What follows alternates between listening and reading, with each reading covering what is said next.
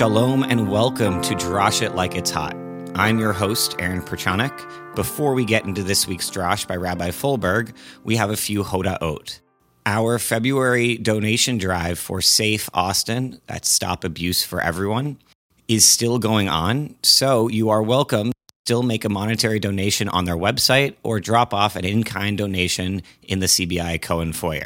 CBI and the Dialogue Institute of Austin are hosting a Ramadan dinner on Tuesday, March 12th from 6:45 to 9 p.m. in our Smith Auditorium.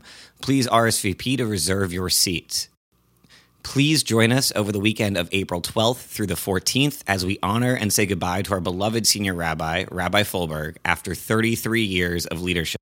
Visit bethisrael.org/gatheringgratitude for a schedule of events and to RSVP. Purim is quickly approaching, so here's our conversation with Lainey last week talking about the Purim Carnival and all of the festivities. Lainey is the youth coordinator here and has a big role to play in all of the planning process for our Purim Carnival. So, Lainey, what's going on with the Purim Carnival this year? I'm so glad you asked. Purim is March 23rd this year. The carnival will be that Saturday evening from 5 to 7 p.m., and as is tradition at CBI, there will be a Purim spiel that'll be following the carnival at 7. But a little bit about the Purim Carnival. We have some new and improved carnival games this year. We have some special additions. I can share with you, we have a cotton candy machine, a popcorn machine. We have a dunk tank. Ooh, I heard some rumors about some people who may or may not be getting dunked. Can you confirm? Anyone? Yes. Rabbi Levy will be first in the dunk tank, followed by our very own executive director, Jake Cohen. You won't want to miss that. No, everybody needs to come and see that and maybe be the one that gets to dunk them. Iconic. And a little bit more. So, the deadline to register for the carnival is March 20th. That's the Wednesday before the carnival. So Wednesday, March 20th is your last chance to register. And when you're registering, you are signing up for a hot dog meal. If you would like to have dinner at the Purim Carnival, we will be selling hot dogs, but you must pre-register. So if we're selling two options, we have a 1 hot dog meal and a 2 hot dog meal. It just means you get 1 hot dog and all the sides that come with it, or you get 2 hot dogs in the meal. So for 1, it's $7. For 2, it's $10. And in order to participate in the carnival games, you have to buy a wristband. Those are $10. And all of that can be done on our website. So you'll go to bethisrael.org/purim.html, or on the website, if you click worship at the top menu and then click holidays, then click Purim, it'll take you to our webpage where you can register. And anyone can reach out to me with any questions. My email is Lainey, Lainey, at bethisrael.org. So it's a Purim Carnival. Can people, or should they, wear costumes? Absolutely. I won't force anyone to wear a costume, but it is encouraged. I haven't figured mine out quite yet. It'll be a surprise for everyone. I have not figured mine out either because I will be videoing and then running tech for the spiel, and I have no idea how to. I'm definitely not wearing a giant head thing and then trying to use headphones later. So we'll see. You could go as Weird Al. That was my secular Purim costume. It's a great one. Yeah. Well, thanks for having me on, Aaron, and thanks for listening, everyone. Thank you, Lainey, for telling us all about the Purim Carnival. I hope to see you all there. And now on to the main event. This week's Drosh by Rabbi Folberg is about how we deal with breaking stuff, whether it belongs to us or someone else, whether inadvertently or intentionally. Here's This Is Why We Can't Have Nice Things.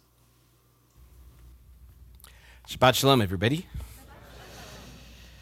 So, friends, I was thinking about the Torah portion for this week, for tomorrow morning, Ki Tisa, when I was reminded of something that happened to me when I was still quite young, still living at home. I think, in fact, since it was in the first house, the house I was born in, I was probably 5th grade or younger.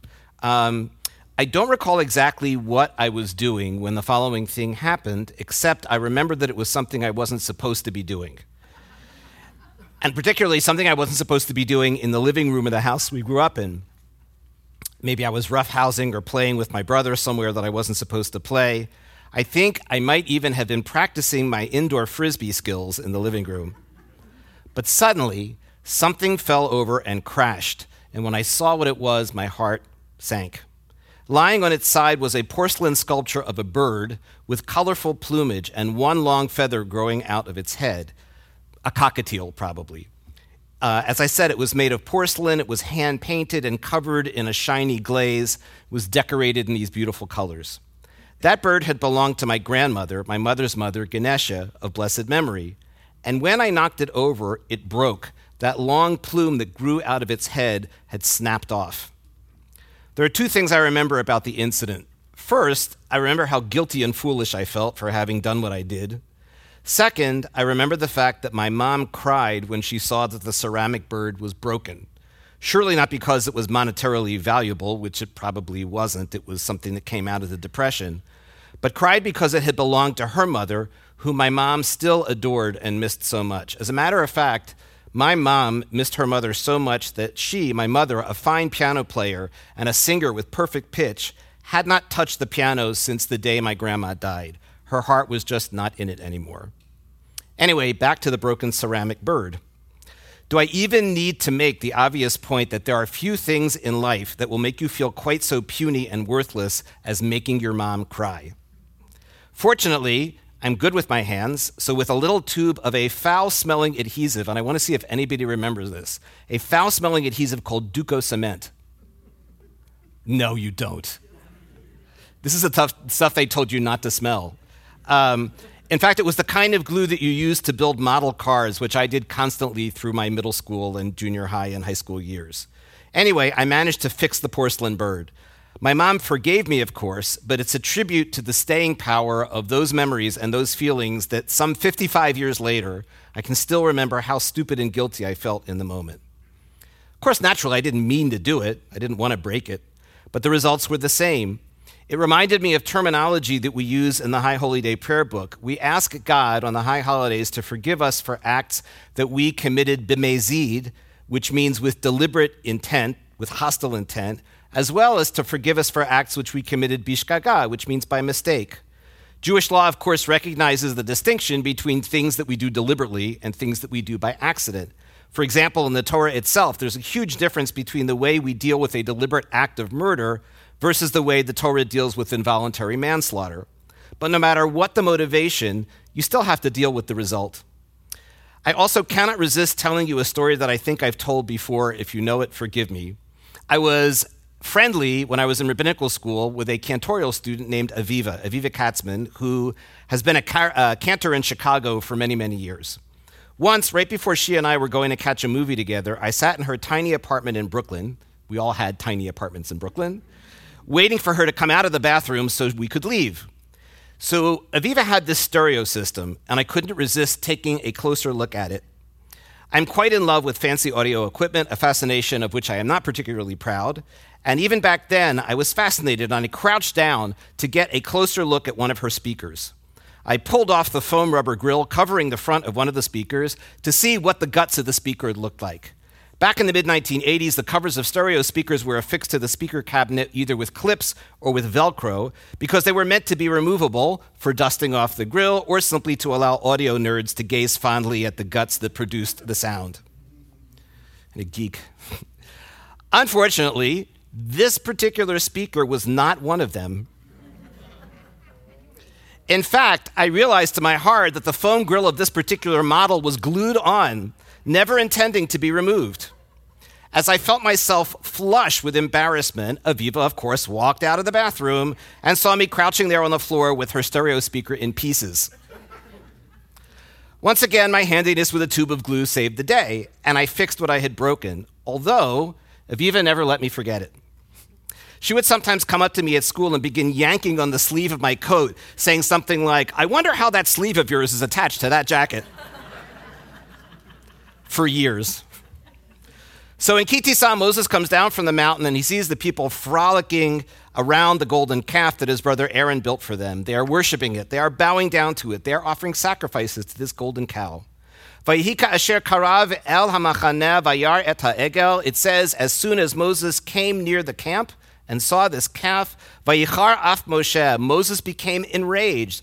Vayashlech mi'adav et haluchot vayishaber otam tachat hahar, and he took these two tablets and he hurled them from his hands and he shattered them at the foot of the mountain. Moses shattered the two tablets of the Ten Commandments when he threw them to the ground in anger or disgust. Not a friend stereo speaker, not a ceramic bird that belonged to his mom, but as the Torah emphasizes over and over again right before this incident, those tablets were God's work and the writing was God's writing incised upon the tablets. Moses does not pull a tube of model airplane glue out of his robe and make an offer to God to fix the tablets with crazy glue. But what was he feeling and what was he thinking before, during, and after he smashed God's handiwork? In a Torah commentary, Rabbi Laura Geller, one of the first women ordained by the Reform movement, suggests that although Moses was angry at his people, he was angry at himself as well because he had lost his composure then. How could he smash those tablets? After all, they were touched by God's own hand. Did Moses actually hurl them to the ground? Or is it because, as some of our commentators suggest, the holy letters at that moment flew away so that all was left were heavy stones? They were so heavy that Moses couldn't hold them anymore, and they fell from his hands out of weakness. The rabbis struggle with the question of how Moses could possibly have done such a thing. Rashi suggests that Moses reasoned that since all of Israel had broken faith with God, there was no way he could give them such a gift from God. They simply didn't deserve it anymore. Rabbi Shmuel ben Meir, a grandson of Rashi, who is known as the Rashbam, who lived in northern France in the 1100s, I'm sure you wanted to know that, he taught that the plain sense of the text is that when Moses saw the golden calf, his strength simply failed him. He writes, though he no longer had any strength, he pushed the tablets a little bit away from him. So I love this. He pushed the 11th century France, you ready? He pushed the tablets a little bit away from his body so that they would not hurt his feet when they fell. Just as anyone who no longer had the strength to carry a burden would do. Although I have to say there would be something comically delicious about Moses dropping one of the Ten Commandments tablets on his foot, hopping around and swearing in biblical Hebrew. The Italian Jewish commentator Ovadia Sforno says that Moses broke the tablets out of despair of ever being able to straighten out the situation between the Israelites and God. And a Spanish scholar, Abraham ibn Ezra, suggests that Moses' smashing the tablets was, just like the text says, performed in anger on God's behalf. It was, he suggests, like the tearing up of a ketubah that takes place traditionally at the end of a Jewish divorce proceeding. Moses would eventually create a new set of tablets, says Ibn Ezra, which would represent a new phase in the relationship between God and the Israelites, a renewal of their wedding vows, so to speak. So the commentators are divided between those who see Moses as having let the tablets slip from his hands in despair or hope or shock or weakness, or because the tablets, their holy words having disappeared from them, just became too heavy for him to hold anymore. And on the other side are those who see Moses having shattered God's work b'mezid, deliberately, totally aware what he was doing. In either case, whether deliberate or by accident, I think Rabbi Geller got it right. Moses must have been heartsick at what had happened, and not only heartsick, but worn out as well. Because when God tells him while still up on the mountain, before Moses has seen what the people have done, that, quote, your people have acted poorly, building themselves a golden calf, Moses once again wears himself out, intervening for the people before God, convincing in the story God to give them another chance. And yet, it seems that when he sees for himself what they've done, he too, at least momentarily, loses hope. What lesson is to be drawn from all of this? Perhaps it is that some of the things we give up on as being hopelessly broken can actually be fixed. Maybe not fixed as good as new. Maybe the cracks will show where we've patched things together, but we work with what is given to us. Perhaps it's also important to remember that what is broken is not necessarily without value. Did you ever wonder what happened to the broken pieces of the tablets of the first set of Ten Commandments? They were not abandoned at the foot of the mountain, nor were they glued together, nor recycled as we might today. Instead, the rabbis teach in the Midrashim, the first set of broken tablets were deposited in the Ark of the Covenant along with the second set of tablets that Moses created. They had both the whole and the broken. The point, after all, was not to mend the tablets, as sacred as they were. The point was to mend the relationship between Moses and God and the people. Moses and the people needed to know that their relationship with God and with each other, with all the many ups and downs and low points that were to follow throughout the Torah, that all of that took place within the larger context of an enduring and forgiving relationship. that even that which was broken would be carried in a larger container with what is whole, a container of ongoing commitment. So as we walk the path of our own lives, and as we walk the length of our days, may we commit ourselves to fixing what is within our power to fix, to work with what is broken, and to take responsibility for mending the sometimes difficult outcomes of our actions. This truly is tikkun olam, mending what is broken in the world. And with that, I wish you a Shabbat Shalom. Thank you, Rabbi Folberg, for that drosh. And thank you, Lainey, for stopping by the studio last week to talk about Purim. Thank you, Sarah Jew, for helping with the announcements every week. Also, keep an eye out for a bonus pod in this coming week. We will be re-releasing the Repro Shabbat drosh by Rabbi Levy as a bonus pod on Drosh Like It's Hot. So keep an eye out for that, and we hope to see you next week. Shabbat Shalom.